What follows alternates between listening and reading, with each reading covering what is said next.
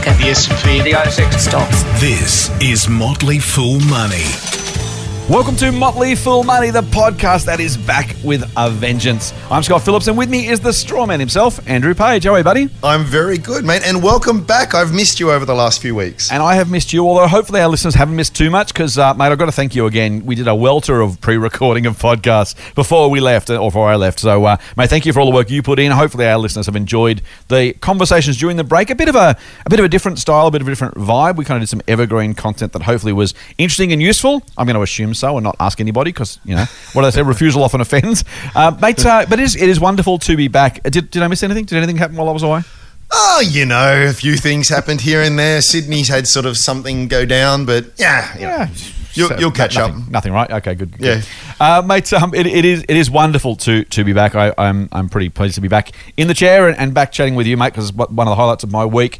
I am curious, though, mate. It's been 3 weeks. I can't remember. What's Strawman again? So Strawman is an exclusive / private investment club. So we're for people who prefer to manage their own money well rather than paying other people to do it poorly. Oh, I like that. You should write that one down. That's a good one. It's not bad, is it? Yeah, very good. Strawman.com, of course, is Andrew's baby. He is the founder. He is the managing director. He is also the chief cook and bottle washer, as I've said before. I am Motley Fool, chief investment officer here in Australia. With those intros out of the way, mate, let's get into it. It's well, look, you mentioned something happened in Sydney. Of course, we know what that is. That is more lockdowns for Sydney, restrictions for for New South Wales, I should say. And as we record this on Thursday morning, the 15th, news overnight that Victoria has now got caps on gatherings and also mask mandates. Oh, man, like it doesn't feel like we're kind of sliding slowly back down that same slippery slope we were here kind of this time last year. It's just got that feeling about it, right? I'm fortunate to be outside Greater Sydney. You're in there, but it kind of feels like here we go again, doesn't it? It does. It's a bit of Groundhog Day. I think we all probably got a little bit complacent. We had such a we like in Australia. I think we forget how fortunate we were. That's we a good really point. did. That's a good we point. really did dodge a bullet, and you can argue as to how much was luck and how much was good policy and all the rest of it. But you know, it's sort of like when it started the first time round with COVID, it was scary. Like we didn't know what it was all about, how it would play out. And then I think humans are just very adaptable, and I think we all sort of got used to it. And so when it started to pop up again, we probably weren't didn't take it as seriously as perhaps we should have. So anyway, it's a horrible situation, and hopefully we're out of it soon. We're gonna leave the politics aside. I will ask you about the economics though, mate. It's I mean, look, for those who follow me, they know I do quite a bit of media stuff outside this podcast, and the last couple of days, the data's been pretty good. Business confidence, business conditions were down based on the most recent report, but from a record high. So you kind of think, well, you can't say a record high forever almost by definition when you're working with an index, which is kind of plus or minus what it was last time. So, you know, when the tide's all the way in, it only goes one way, and it's still very positive. Unemployment is likely to come down today. We'll probably finish this podcast before it comes out, but likely to come down a bit. But it kind of like normally I'm pretty happy with those conversations, but it's almost everything's got an asterisk against it, right? Because all these numbers were done pre the lockdown, pre the re-outbreak in Sydney, a couple of cases in Queensland.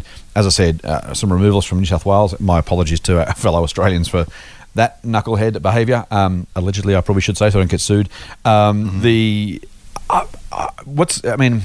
Do you have a sense of what next for the economy, what next for investors? It is, you're right, we've been through it once before. Have we learned lessons? Is there anything we can take from last time? Is there anything we could or should do differently? How are you feeling about the economy and about the market as we kind of wait for that next shoe to drop? Yeah, it's a great question, isn't it? I think that if you were to sort of say, how does this play out in the absence of any action from government, you can paint a pretty negative picture. But that's the unknown, though, because we saw just how, I mean, when you deliberately stop the economy, as we did the first time round, I mean, obviously that's going to be bad, but it actually wasn't that bad. because of all the stimulus and support, and I mean exactly the right thing that needed to be done, frankly. So that is the hard part for me. So when you take the biggest state, the most populous state, the biggest contributor to the nation's economy, and you shut that down for probably a month or maybe more, well, that's horrible, right? And then there's the personal element to that. Lots of people who are going to be doing it super tough, and et cetera, et cetera. But if there's I think it's reasonable to assume that, you know, they may be dragged kicking and screaming to this. But you know, with enough sort of support there to keep people going, to keep businesses afloat, it will. I'm more optimistic that we will emerge out the other end of it. I like that. Again, though, it always comes back. I know people are sick of me probably saying this, but I don't think I've ever made an investment predicated on what I feel as though the economy is going to do over the next year or so anyway. Yeah. So I do tend to be more agnostic about it when it comes to that dimension. But yeah, I'm hopeful that we'll see the feds and the state politicians do what they need to do to keep people's head above water. Not because it's the right thing to do, although it is the right thing to do, but also because it's actually the better thing to do for the economy. And fingers crossed. I think that's about the right summary, mate. I would be interested. So let me take it in order. At an economy level, I hope you're right. I do worry a little bit about the patchwork stimulus support. I listened to an interview with George Megalogenis, the journo and commentator, only yesterday, I think, or the day before I listened to it. And he was reminding us that during the first lot of stimulus rollout in 2020, there was one small one, nothing changed. One slightly bigger one, nothing changed. The third one was both massive and completely blanket, where JobKeeper, JobSeeker, it was basically the shot in the arm that confidence needed. And the way he tells the story, and I got to say, I haven't gone back and redone the research, but I trust his work. He basically said, look, you know, we kind of went, that's not enough. I'm still scared the first time. That's not enough. I'm still scared the second time. The third time was like, oh, thank God, everything's going to be okay. Yep. And to some degree, I think that's, you know, I give the government heaps when they deserve it, but I'll give them a massive, you know, congratulations, a bouquet today, because I've said before, by the way, that was really, really necessary and really instrumental. When everyone felt like, oh, thank God, everything's going to be okay. I'm going to be supported. I'm not going to lose my job. My business is going to go broke. I can actually keep doing stuff and wait for that recovery to come, or wait for the lockdown to end. I'm hoping that this current set of stimulus measures in New South Wales in particular, not versus other states, just because this is where they are, I'm hoping it has the same impact, but I'm a little bit concerned. It's a bit of patchworky. It's not really, there's no general sense. If you asked a dozen people on the street what's going on, I don't know if anyone would know specifically. Maybe they know something's being done. Maybe that's enough. Maybe the echo or the halo from last time is enough. But fingers crossed. So I hope, like you, we bounce out quickly. As an investor, what I will be fascinated in is thinking about. So there was really interesting moves last year, share price wise. And while I don't make investments predicated on these things necessarily, the movements can provide opportunities to either buy or sell depending on what's going on. And if you think back to August, September, October last year, the so-called COVID stocks went through the roof, and then November, vaccine announced, COVID stocks went through the floor. You ready for a drink? Kogan, drink. Drink. It fell the third in 5 trading days. So did Zoom in the US. And so you know, there was some sense that the market, I mean, we shouldn't be surprised, right? It always overreacts. But I have to say, to some degree, those opportunities either to buy or sell may have been things that are worth looking at. I am fascinated to watch how the market responds this time around to what might happen, only in the sense that, while, as you say, I don't make an investment based on them, so I wouldn't be investing now based on what might happen in 3 months' time, I am kind of I've got half an eye open, right, for the opportunities that may present themselves, either to sell stuff that gets out of control expensive, or potentially buy stuff that gets out of control cheap. And I suppose if there is a message for our listeners and for my own investing, I am kind of looking at this and saying, I have to remember, or I'm going to remember, to just keep an eye on where the market might get a little, which is what we should always do, right? But where the market could get a little bit out of control, a little bit, you know, detached from reality, because that might just be the opportunity for many investors. And you got to have a strong stomach, because it will be when everyone else is selling. So you got to jump in and hold your nerve. But I wouldn't be surprised if there are some opportunities in the next 2 or 3 months on that basis. It's an excellent point. One bit of nuance I'll add to that, though, is that don't think that just because something is lower than it was, that it's cheap. Yeah, that's a really good point too. Now that sounds. I probably need to unpack that a little bit, but I mean, things as you say, things can get sort of stupidly expensive, and if they drop 10%, well, they're probably still not great value either. That's true. So, That's true. so I've always felt that the one of the classic mistakes that we all make, and it's one that new investors are really prone to, is we use words like expensive and cheap based on where the share price has been. And I really firmly believe that you need to pretend the share market doesn't exist and say, well, look, as an independent observer of this company, what do I think is a fair price? Like if I was a multi-trillionaire and I was thinking of just buying this thing outright, and and I was going to knock on the boardroom door and say, hey guys, I want to make you an offer. What would I offer? And I think once you frame it, and then you just act opportunistically, and you'll that's to your point, you'll get situations where the market does overreact, and you'll think, hey, actually this is objectively cheap. So that's the only point that I would make. No, that's a really good point. I should have made that clear too, because I'm not someone who buys just because it's down 10% or sells because it's up 10%, of course, on the same basis. Plenty of businesses that subsequently, Maya was never cheap enough, no matter how far it fell. Amazon arguably was never too expensive to buy, at least over the first 25 years of its history. And so I own Amazon shares for the record. But in that context, I think you're absolutely right. The movements don't matter, but it would be potentially the case that if you liked a company and all of a sudden its shares were cheaper, then you should like it more, and that may be a reason to buy. So there is totally still yes. Yeah, can I just add that too? Just I think sometimes too, what you hear, quote unquote, experts and fund managers say this all the time. They'll say, I love company X, Y, and Z. But I wouldn't buy it. I need to see it drop 5% before I buy it. And it just, I always feel like throwing something at the TV or something. Like, if this is some wonderful company, and honestly, you're not that. None of us are that good. Where we can distinguish between a screaming bargain and an overpriced hyped stock is 5% or 10%. Like it's crazy, isn't it? you pick a great company, and as long as you're not paying a stupid price, you'll probably do pretty well at it. And if 10%, 5% is the difference between a great and a bad investment, come on, mate. That's just ridiculous. No one is that good.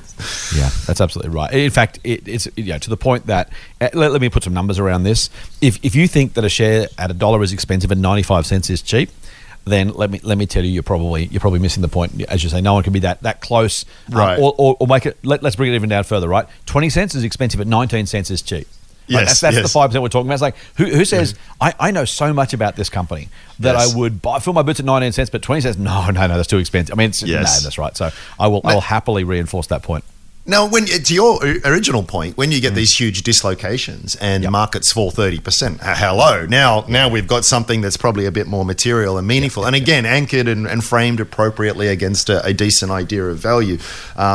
But let's keep things in perspective, people. Yeah, and it's also I'll flog this horse one more time, and then you'll probably do it one more time, then I'll probably do it one more time, and eventually we'll move off the topic. But and another thing, yeah, exactly. Let's look at Zoom, right? So I just pick an example I don't own.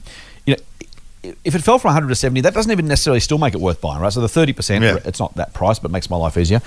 Yep. If it's worth 30, as you said, don't buy it just because it falls from 100 to 70, right? Yeah. On the other hand, if you liked it at 100, if you own some at 100, or you're going to buy some at 100, and then you're given a 30% discount, it's the old buying steak or jeans at the supermarket or the shop. It's like, if it was worth that price, you're like, you know what, I'm going to buy some steak. $20 a kilo is okay to buy steak for, whatever the price is.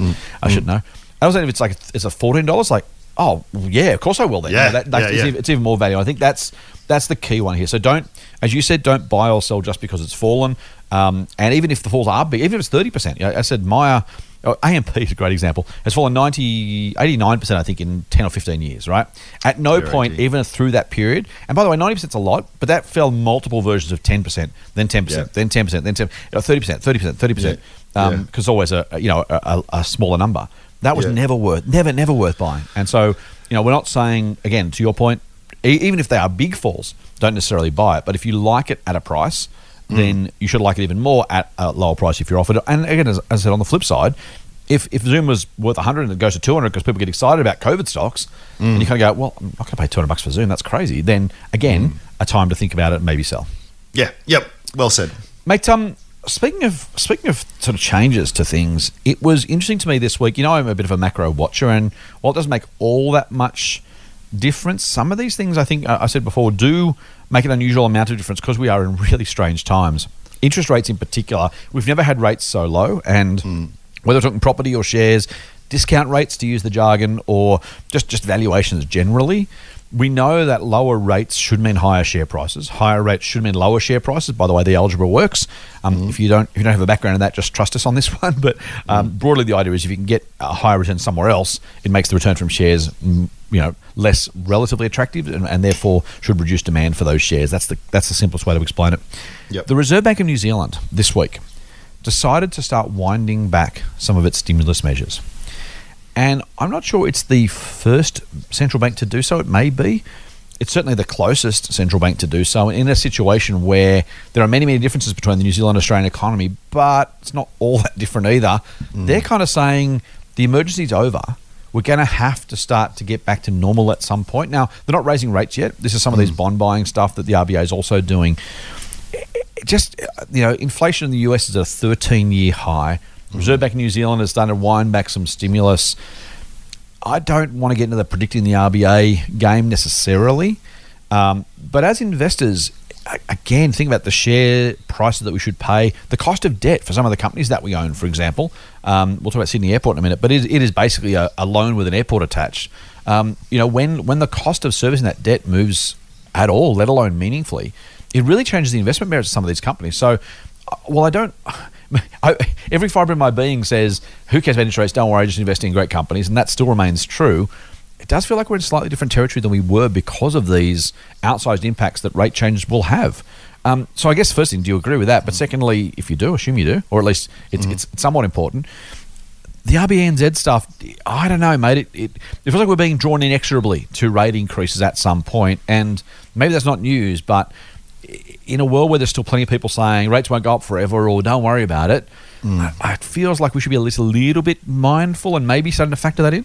Yeah, I think so. I think this has sort of been the major theme, the major macro theme for a while now. Yeah. And we're starting to sort of see, as you say, the RBNZ, it's an interesting signal. So it's not new, but it is the big thing that I think everyone is sort of got an eye on. Having said that, a lot of people talking about it, but it doesn't seem to have really been factored in any great way. So I don't know if you read Ross Gittins. I do. Economics. I love Ross. He's great. He wrote a really good article about it, pretty much criticizing what we're doing right now, which is procrastinating on or prognosticating on interest rates, and the financial media and financial punditry love to sort of talk about it till the end of days, and really most forecasts sort of tend to be wrong, and even when they're right, they're often way too early type thing. And so I think you made a really good point with all of that. So I don't. And I know you're not saying otherwise, but it's not something that is forcing any great change of behavior for me. But you're right; it's the thing to watch. I love Ross Gittins. He's the man. The man is a guru. He's a legend. If you honestly, listeners, if you want to learn more about the economy and the way the machine works, Ross should be required reading. He literally, I've read him since high school, and I've been doing this for a very long time now. I have much less hair than I used to. You don't, but I do. And he's still, I learned something, it reinforces a point, it opens my eyes to something. He's a really, really great writer, just literally to read. So do that. So I'm going to say I agree with all that, except I am reminded of Buffett's point. Do we have to drink for Buffett? Hopefully not, because I'll go into the table, into the podcast. Of kind of this time last year, maybe it was 2019. Anyway, Buffett said famously, stocks are cheap if interest rates stay this low. Now, the if was important, and frankly, he whiffed the COVID, opportunity. They were buying nothing during March, April, May last year when shares were objectively, if not cheaper than they were and cheaper than they are now. So there was a chance to buy stuff a whole lot cheaper, and he missed it. Now, I'm not going to bag him for it. Buffett's way smarter and more capable than me, but he made that point. If rates stay low, shares are cheap. It was that very clear point that the rate matters, right? And so. Yeah. Maybe we can't prognosticate. Maybe we can't ever guess. But also, if we're in a situation where let's be extreme, if rates are 4% in 3 years' time, we are that is going to be impact on share prices. It's going to be impact on company balance sheets and P&Ls. And I'm personally, I think I'm paying a lot more attention to debt levels that our companies have, because the cost of that will meaningfully change. And you don't have to go broke doing that, right? If the cost of your debt goes up by 25%. right? And debt is, so Sydney Airport's case, probably 3/4 of their cost base. I don't really know what it is. That's going to hurt your profit in a really, really material way. So if your profit falls by 10, 20, 30%, and it's a permanent change because rates stay high, if you think you're paying 12 times earnings for a business, you're probably paying 18 times earnings for the business. And so it's kind of, I want to not care. As I said, every fibre of my being says I've learned from from an investing toddler not to care about interest rates, but I don't know that doing so would be actually. I think it's the old, you've used the line before. The facts change. I change my mind. What do you do, sir? I kind of feel like this is one of those situations where I need to at least have half an eye saying it matters, right? It matters for valuations. It matters for profitability. Frankly, if we've got businesses that have cash floats, then it matters for them because they're going to make more money on that if it happens. I think it's a non-zero impact on the businesses themselves and on the valuations. 100% right. And this is actually, I'd probably argue has cost me, because when having an eye to that has meant that I have not bought businesses that I actually think are really great businesses, but because of their valuations. And their to your point, your valuations probably make sense if interest rates are zero forever.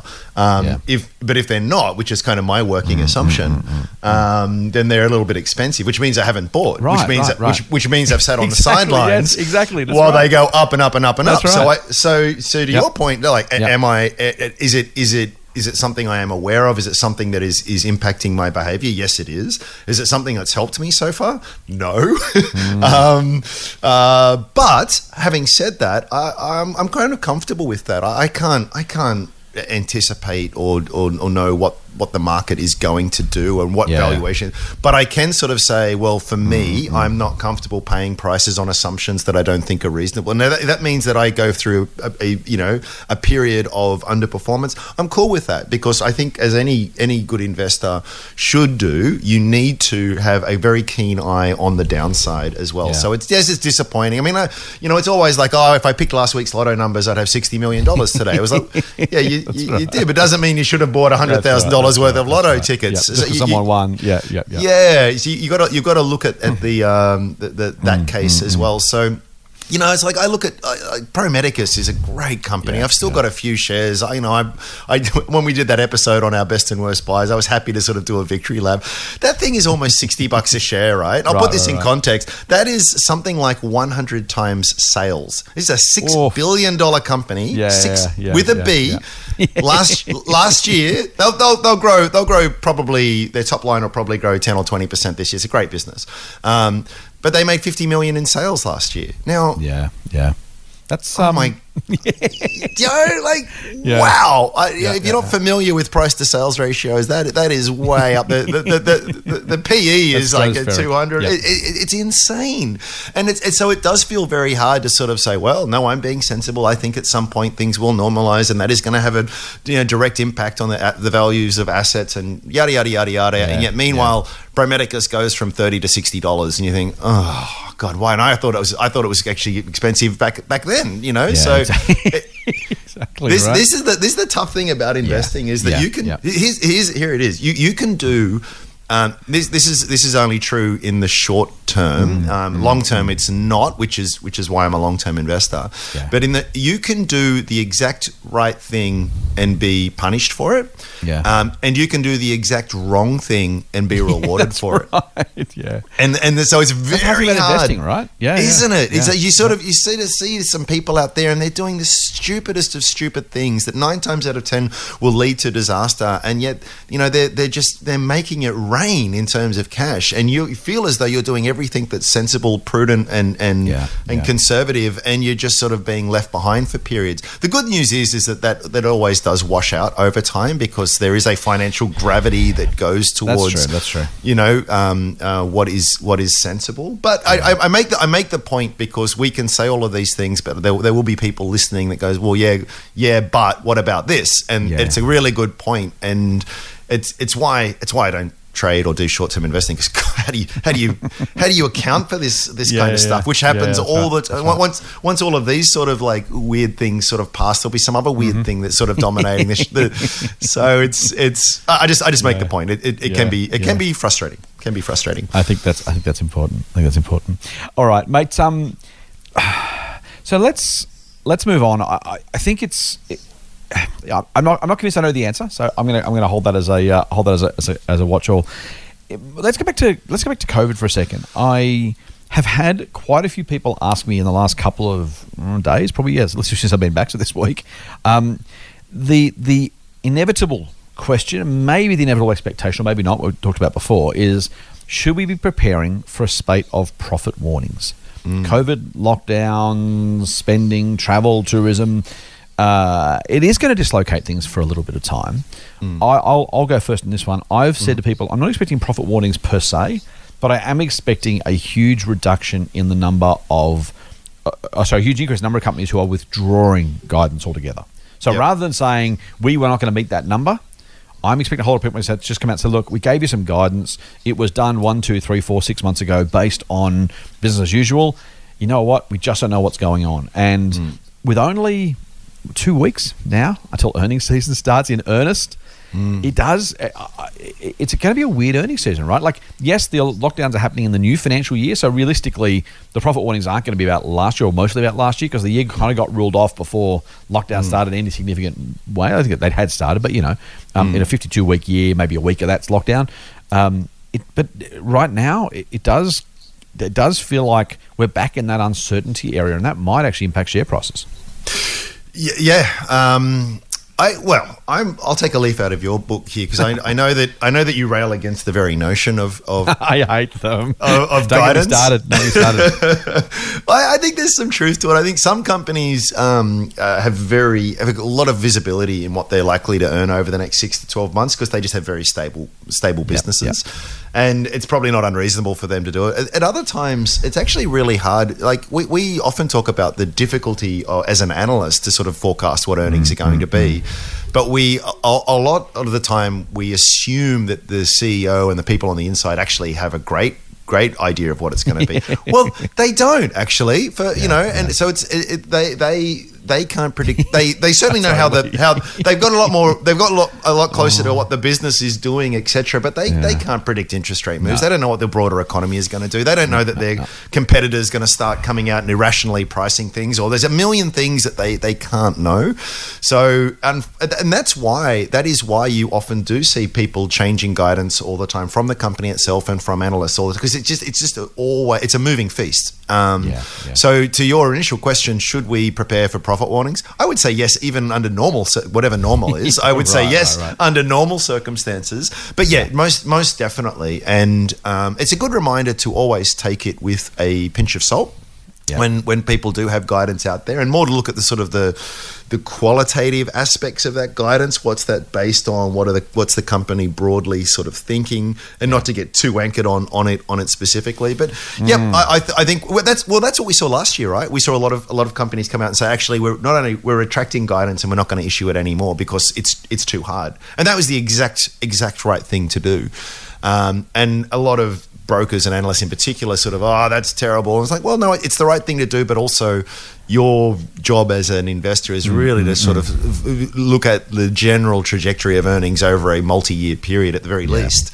Anyway, but I think we will see it as to your question. I think it's I own a company called ARB. Had a nice profit update out yesterday. The market has great company, isn't it? Great company. I wish I had.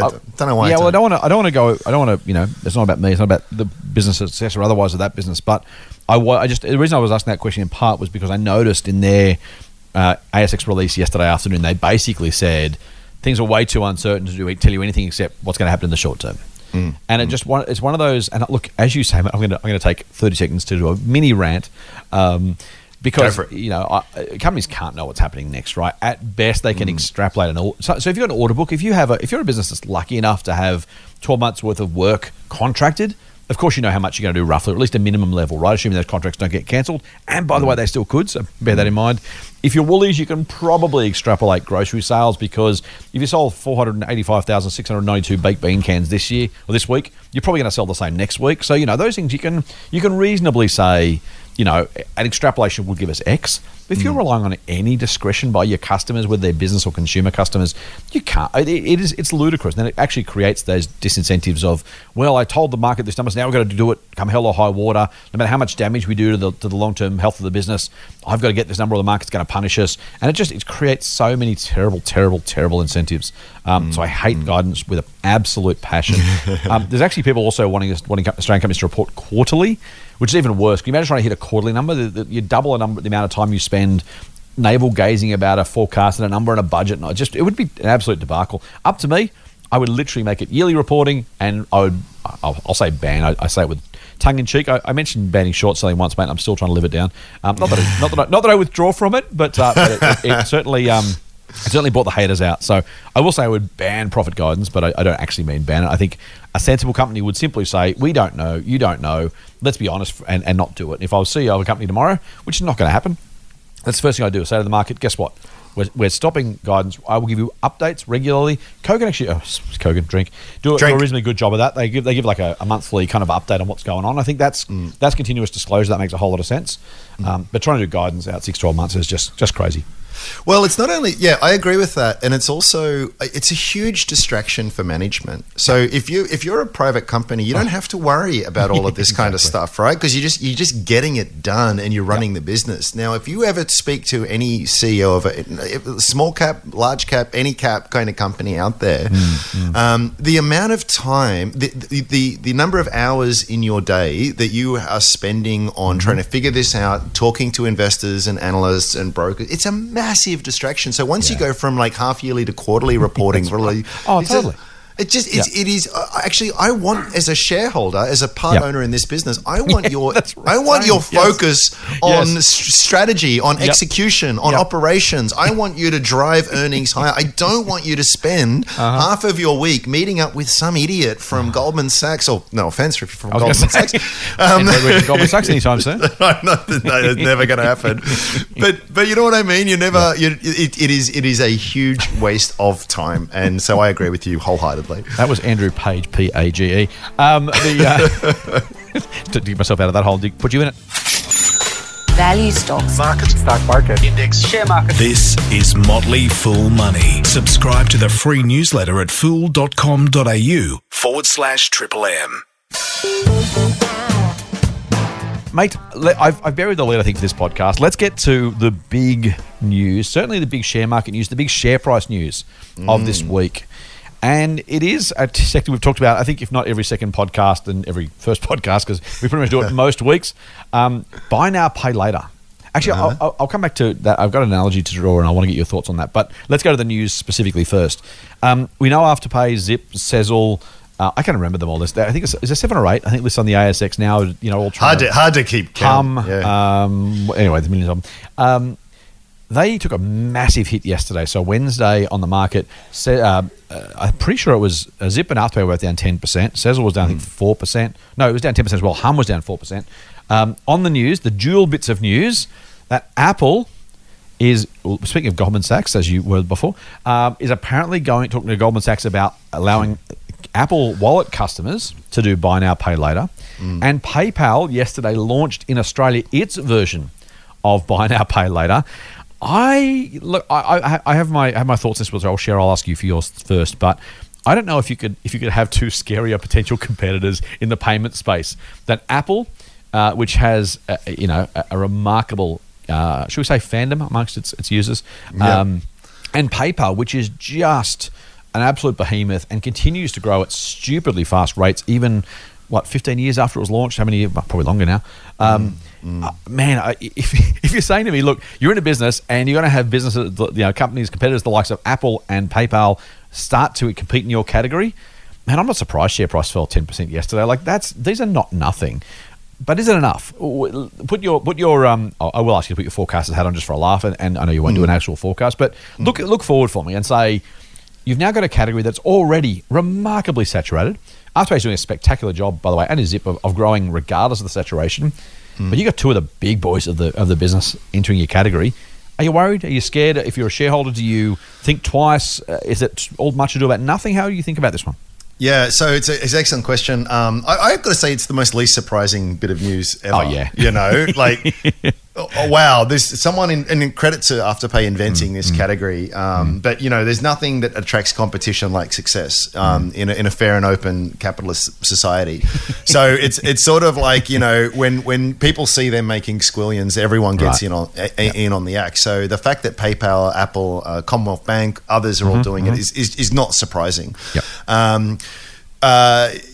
I actually posted a note to Strawman yesterday saying that the competition is a fact of life for almost every company, and those that don't have competition are highly regulated monopolies anyway. or there's competition coming, right? That's the other thing. There's competition that's coming. So to sort of point to the fact that there's competition out there is not a bear case that in and of itself holds any water. But having said that, you are now talking about two of the largest tech giants in the world.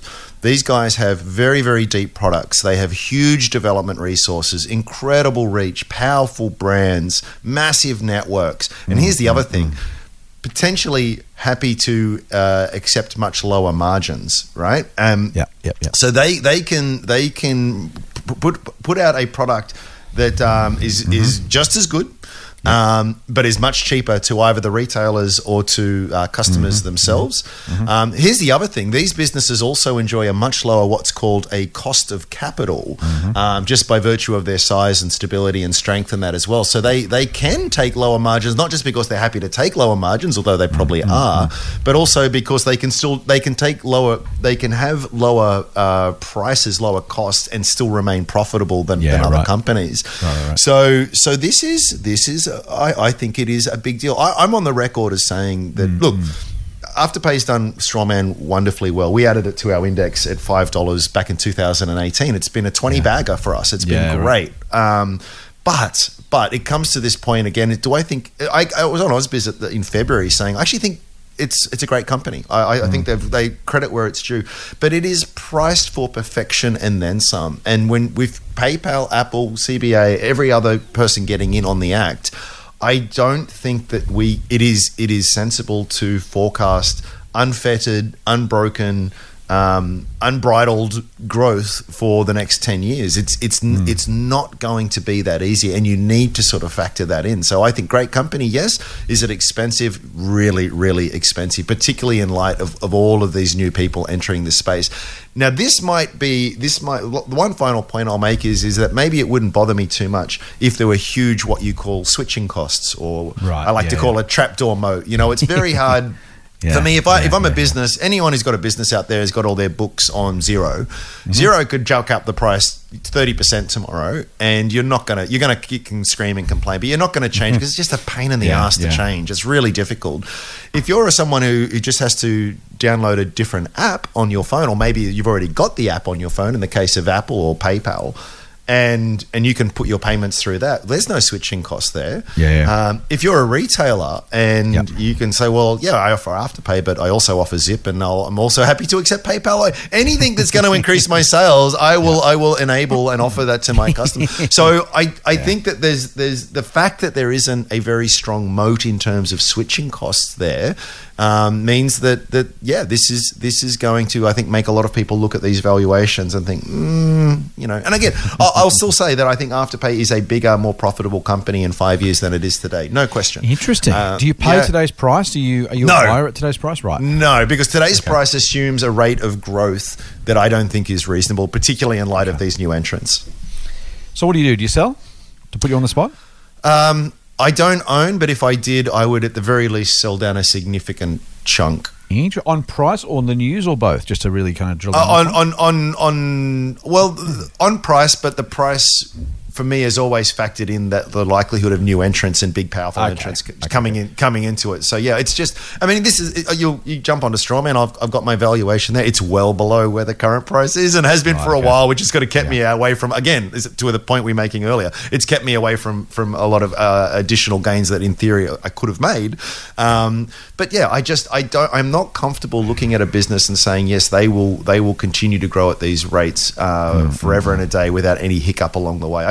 There's margin of safety are the three most important words in investing. And when you're looking at a lot of these companies, there is no margin of safety. It makes sense if everything goes exactly their way. And I don't know if that's a sensible thing to assume. I think that's a really good point. I completely agree. Look, I'm not a bleeding edge investor, right? And I've got to say, whenever we have these conversations, you and I both are on Ausbiz, the business channel, from time to time, and we're asked to give our views on stocks. And I generally, at least once during each episode, say something to the effect of, it's a portfolio question, not an individual stock question, right? So, am I sure that any stock is going to go up, beat the market over the next 20 years? No, absolutely not. I have views on which ones might. I know that I'll be wrong sometimes, and so overall, I'm trying to compile a portfolio that hopefully beats the market, and that's the strawman idea. It's the idea of our services at Motley Fool. That's kind of what we're doing, right? So to some degree, I'm not a super high growth investor. I'm not looking for bleeding edge companies, and I've said for a while, Afterpay's market cap, mate, is a quarter of American Express. Yeah. And it's not to say Afterpay can't put it. Yeah, maybe Amex goes broke. Maybe Afterpay is bigger than Visa at some point. Maybe this is the new future. But I really do think that in that context, it's harder to comfortably, confidently buy a company that's a quarter of the size of Amex, given how super, super, super early in its journey it is, how many risks in terms of competition. Amex is a proven stayer. Seen off diners, seen off bank card here in Australia. And I'm not saying Amex is the best business out there. I think Visa and MasterCard are better, but they're also bigger. The question is Afterpay really worth a quarter of the value of Amex? Maybe. I don't see it. I don't think so. So to me, I completely agree with you. I think people are getting too carried away. It doesn't mean it can't do well. Just if you're asked to assign probabilities from the current price, I don't think it's probable that you get a stonking return from here over the long term. Now, as you say, maybe shares go anywhere in the short term. They will go anywhere in the short term. Maybe it goes 200 before it goes to 50. Maybe it goes 50 before it goes to 200. I'm not going to cry or take victory laps if it goes either way. But I would be a little bit concerned. I think so. Now let me talk the other side of my mouth, because what I've said a few times about this new buy now pay later from both Apple and from Afterpay is we know from history that just building a better mousetrap is not enough. Build it and they will come does not happen. So I own shares in PayPal, by the way. Again, I mentioned a couple of companies I own, but we should for disclosure. The PayPal product is rationally, reasonably, logically a better product. It has no late fees for consumers. It has lower merchant fees for retailers who are using the product. If you're a consumer, you should say, I'll use PayPal because there's no chance of a late fee. Why wouldn't I? It costs me no more, and I might save on late fee. Where there's no downside to using PayPal, and there's only upside. If you're a retailer, you're saying, well, hang on, I don't want to pay Afterpay's fees. I'll pay PayPal's lower fees. Thanks very much. So in both cases, this is a much better product. But and here's the big but: that's not enough. I've said before, Betamax was a better video format according to the experts than VHS. I'm dating myself here. Blu-ray and high-definition DVD fought the format wars as well. Life is littered with better, in air quotes, products that the experts prefer that would never got traction for a million different reasons. And I think, it's one thing to say PayPal's is better. I assume Apple's, I don't know if it's going to be better or not, I assume it would be, than Afterpay's in terms of the cost for consumers and for retailers. But I'm not exactly convinced that consumers are prepared to say, I'm going to throw my Afterpay account out, I'll use PayPal instead. How likely is that if they don't get retailer support, customer support? And this is the problem when you're not the innovator, when you're the stalwart player trying to respond, it's really, really hard to disrupt your own business model enough to make it work. PayPal disrupted cash. It disrupted Visa back in the day, but now it's the incumbent. How much margin is it prepared to lose? How much money is it prepared to invest? How cool can it actually be? It was the cool kid.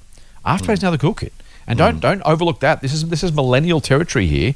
And they go, Afterpay, love it. That's great. Why would I use PayPal? Well, it's better. Well, it might be, but I don't really want to. That. So for me, that's the one thing. Second thing, or last thing I'll say about it is, I think the much, much, much bigger threat.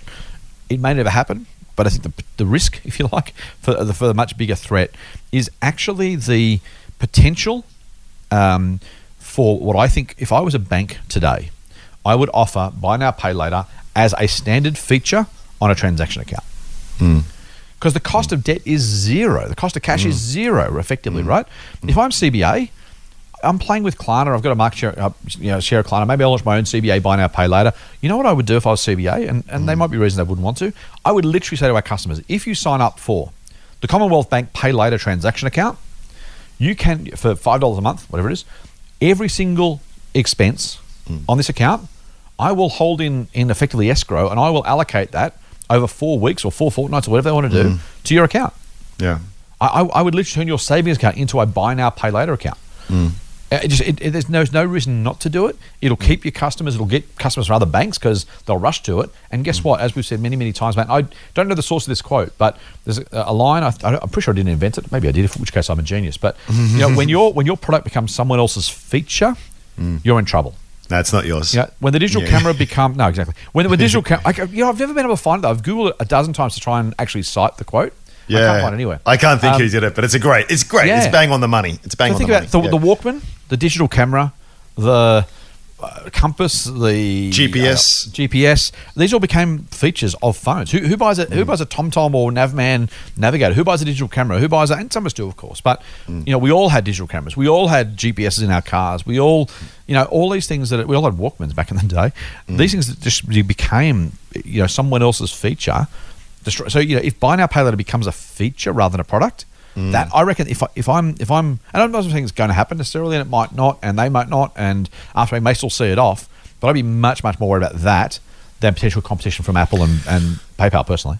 Yeah, and that it goes to the point I was sort of making before. It's not a question of saying this is definitely going to happen. It's not that. But you do have to look at things on a balance of probability basis. And all I'm saying is when you had shares at $140, it assumed that there was almost a zero chance of anything like that happening. That's right, exactly. So people love to think in black and whites and say, you're saying, well, there's a huge brand power there and millennials love it. And that's all true. I think it's silly to be as like super convinced that it's going to go in any particular direction. Exactly.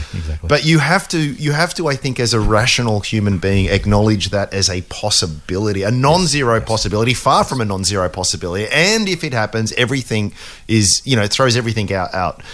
So you've got to be aware of that. And just at the other point you made too, I think you're right. I think brand loyalty is something that is very powerful and very slippery to sort of to model. Yeah. But what I would say is that Afterpay's growth has been a result of just entering a market and then dominating it. Now, they've still got lots of markets they're yet to enter into where they don't have that loyalty and they don't have that fan base. True. And so these new products from global companies that are in literally every geography and market around the world. Yeah. So they maybe PayPal doesn't disrupt it in Australia where there's just a very strong fan base, but maybe it does in parts of Europe where they don't have a strong foothold yet. So anyway, again, I know that a lot of people love it. I know that a lot of people have done extremely well out of it. I congratulate you, but I would just urge, put a pin in this. Just be mindful that everything has to go perfectly well at this point for you to get an attractive return.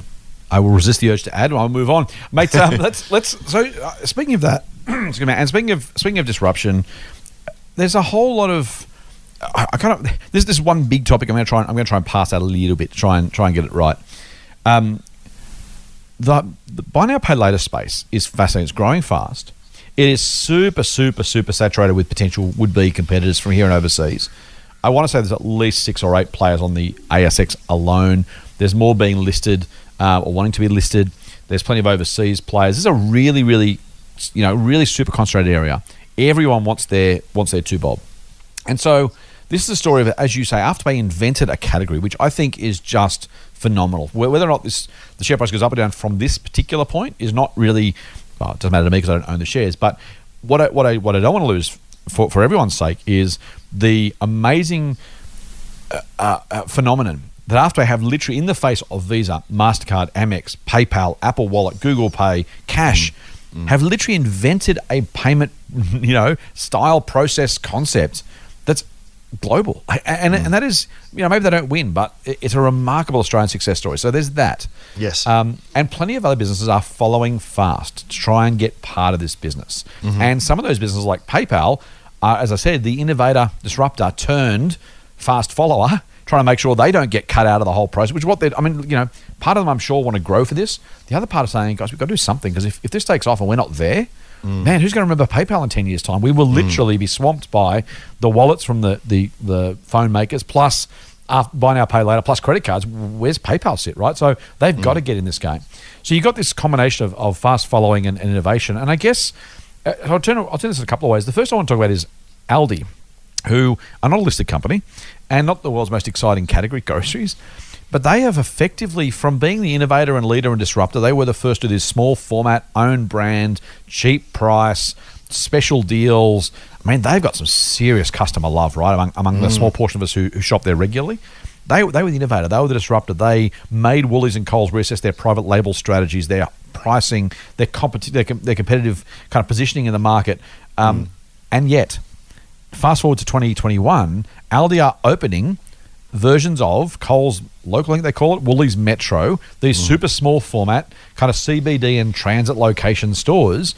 Aldi Corner Store is the new kind of fast follow here. And Gary Morter, who's a professor of retail at, I think, one of the Queensland unis, was quoted in the paper saying this is the first time he's seen them become a follower rather than a leader. They've almost kind of put the flag up the flagpole and gone, well, if we're going to grow here, the future is local, the future is small, the future is metro style stores in those transit hubs, and this is all about, grab something, take home, or grab a bit of milk on the way home, or small range, the shop in between the major shops, right? I need a couple of things, I'll get it at the train station on the way home, or I'll get it in the CBD store on the way to the office. Those are the new stores, and I guess to some degree this is Aldi almost doing a PayPal, or PayPal's doing an Aldi in trying to be that fast follower. I'm not sure I have a strong view on this one, mate, but I'm curious as to your general thoughts. If you want to talk about Aldi and Woolies and Coles, feel free. But as an investor, the value or otherwise, the watch outs or the opportunities that come with innovation, disruption versus fast follow. Do you have a thought about how you invest, or how our listeners might invest, or just simply what's good, bad, and indifferent about that style of strategy? I think it's important for all of us and for companies, to put ego aside. I think if there's a genuinely good idea, then you should do it. Whether you're the innovator of that idea or whether you're copying someone else's good idea, if it makes sense and it plays to your strengths, then you should do it. Aldi hasn't had to do it before because they have invented their own category. Right. They've prosecuted it extremely well. It's fantastic, and they've caused a bunch of disruption in that industry.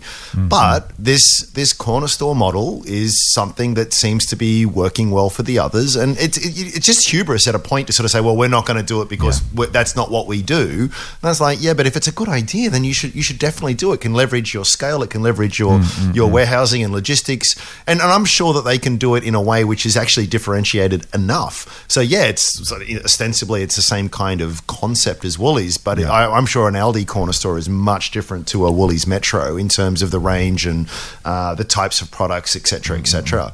So you're right to some degree, but let me just throw the spanner in the works here. Woolies decided that Bunnings was a really good thing, and so it would do its own version of Masters, and completely hashed it. Bunnings itself said, hey, this works in Australia, let's do it in the UK, we're mad not to, and hashed it.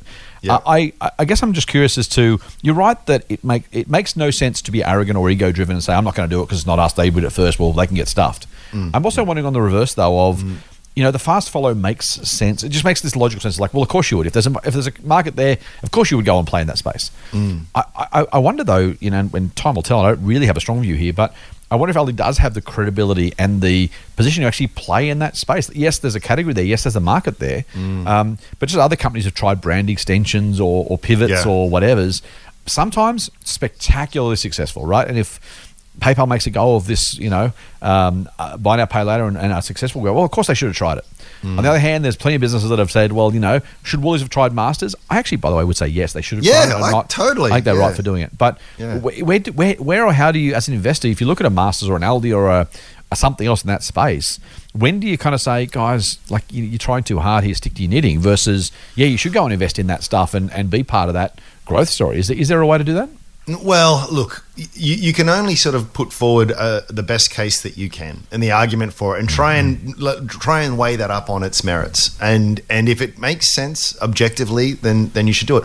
Woolies going into hardware was actually a great idea. Yep. Now that's a whole. I'm sure business schools will be studying that for decades to come, because that should have, for every reason under the sun, that should have worked. Exactly. And let's not go down the rabbit hole as to why it didn't. But I think I don't even. People are too harsh. Everything is 2020 when you look in hindsight. But I think even though it didn't work, they were right to try. The real mistake is when you bury your head in the sand, ignore the facts, and just keep plowing ahead and wasting more money, good money after bad. So I think there's other examples. I own some shares in Catapult, a sports tech company, and they do analytics for elite sporting teams, little devices you see the players wear in the back of their jerseys. And they decided to go into prosumer, sort of like that upper end, like the weekend warrior who takes their sport really seriously. And that makes perfect sense, right? But it was a failure. It was a stinking failure, wasted a bunch of capital. And their mistake was to stick at it for far longer than they should have. So I don't blame companies too much. I wouldn't blame Aldi at all for trying this. Where I think because I feel as though it's a reasonable enough case to be made for it. Where they deserve criticism is when it's objectively not working, and you're just we are pot committed. We're doubling down. We're just going to you're throwing good money. That is the mistake. So I think people where the best companies. Every company will make mistakes. Every single company, Amazon, Apple, all kinds of great, wonderful companies will make mistakes. But when you realize it's not working, I think that's when you pull up stumps and say, "Well, it was worth a try. Let's move on." That's and if you don't, that's where you deserve criticism. I like it, mate. Let's finish off with just a quick tour into mergers and acquisitions land, because this kind of covers a whole lot of territory. And I'm not. I spend a lot of time saying I don't do forecasts, but I do predictions, and this is absolutely not a prediction or a forecast. But there have been there have been a lot of takeover activity in the last couple of weeks. I've been away, so I probably haven't seen it all. But here's a roll call, right? API is being bid for by Wesfarmers. Sydney Airport had a $22 billion bid that they only rejected this morning. Again, we're recording Thursday the 15th, so who knows what happens next. Spark Infrastructure. $5 billion takeover potential. YouFoodz is being acquired by HelloFresh. Altium got a bid from one of the big US software design or automated design businesses.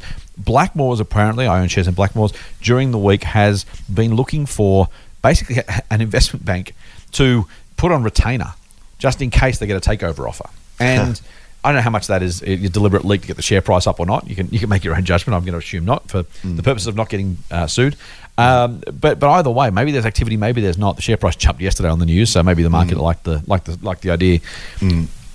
I have been around long enough. You've been around long enough to know that, generally speaking, big surges in mergers and acquisitions activity tell you something about where the market is, about what the animal spirits are doing and thinking. And there's a marked increase in M&A towards the end of most bull markets, where people get a bit carried away, or cash gets a bit cheap, or futures get a bit bright, or people stop thinking about what might go wrong. Now, weird to say that in the middle of COVID, but I don't know. Is it too coincidental? Is it all happening at the same time? It feels like there's just we've ticked another minute closer to some version of market top, market midnight, market something.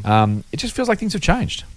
Yeah, it's an interesting signal, isn't it? And another one is the level of IPOs, initial public offerings, yes, that's true, as that's well. Well. So end of the market, a lot of people sort of rush to list their company on the market and potentially cash out a little bit. So, I note that trend that you've seen. I want to say there was probably even a year or so ago, there was another sort of spate of this kind of stuff. So there's plenty of false positives on this as well. So I would never. I think where people go wrong is they sort of look for a reason for the next correction and sell all the way out. And we've talked before how that really tends to harm you longer term. So I wouldn't.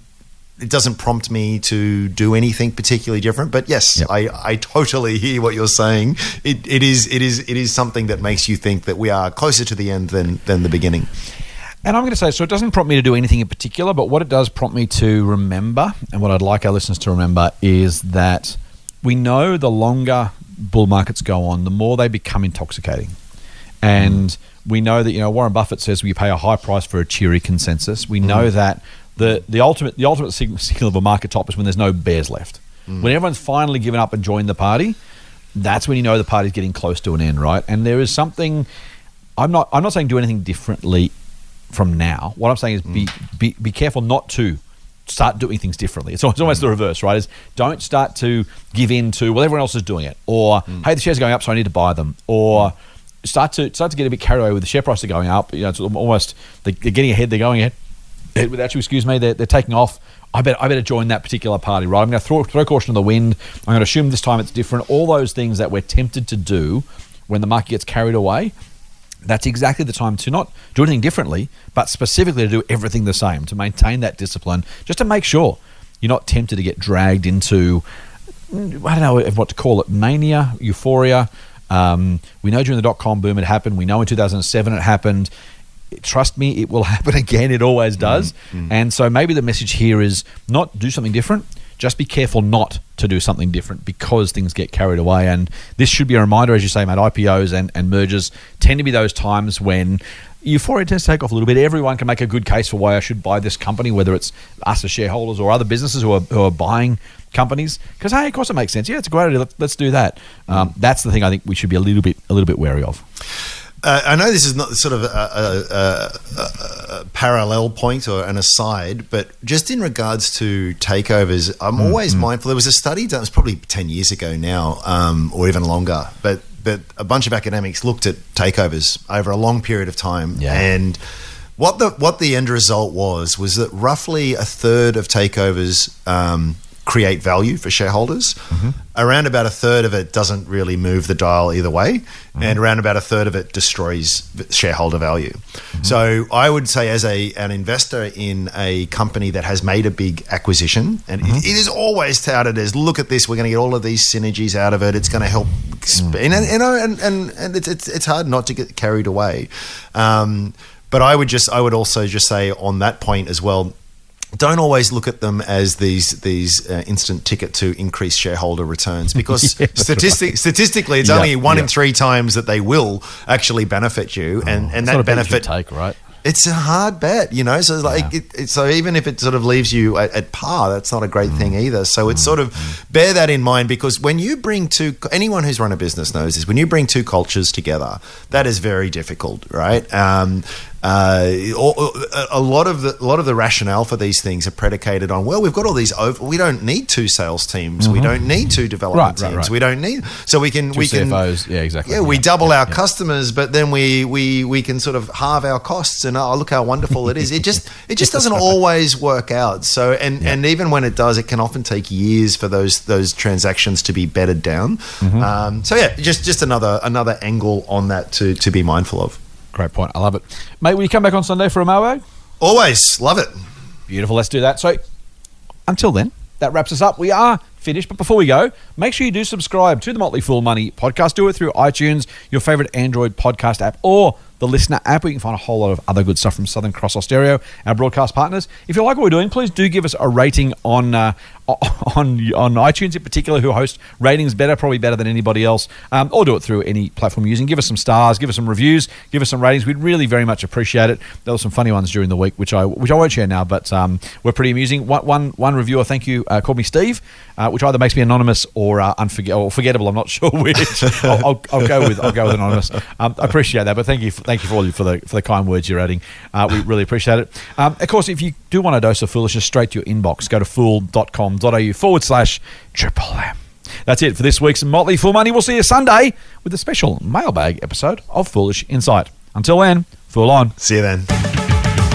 The Motley Fool and people appearing in this program may have positions in the companies mentioned. General advice only. Please speak to your financial professional to understand how it may pertain to your situation. Subscribe to the free newsletter at fool.com.au/triple M. The Motley Fool operates under Financial Services Licence 400691.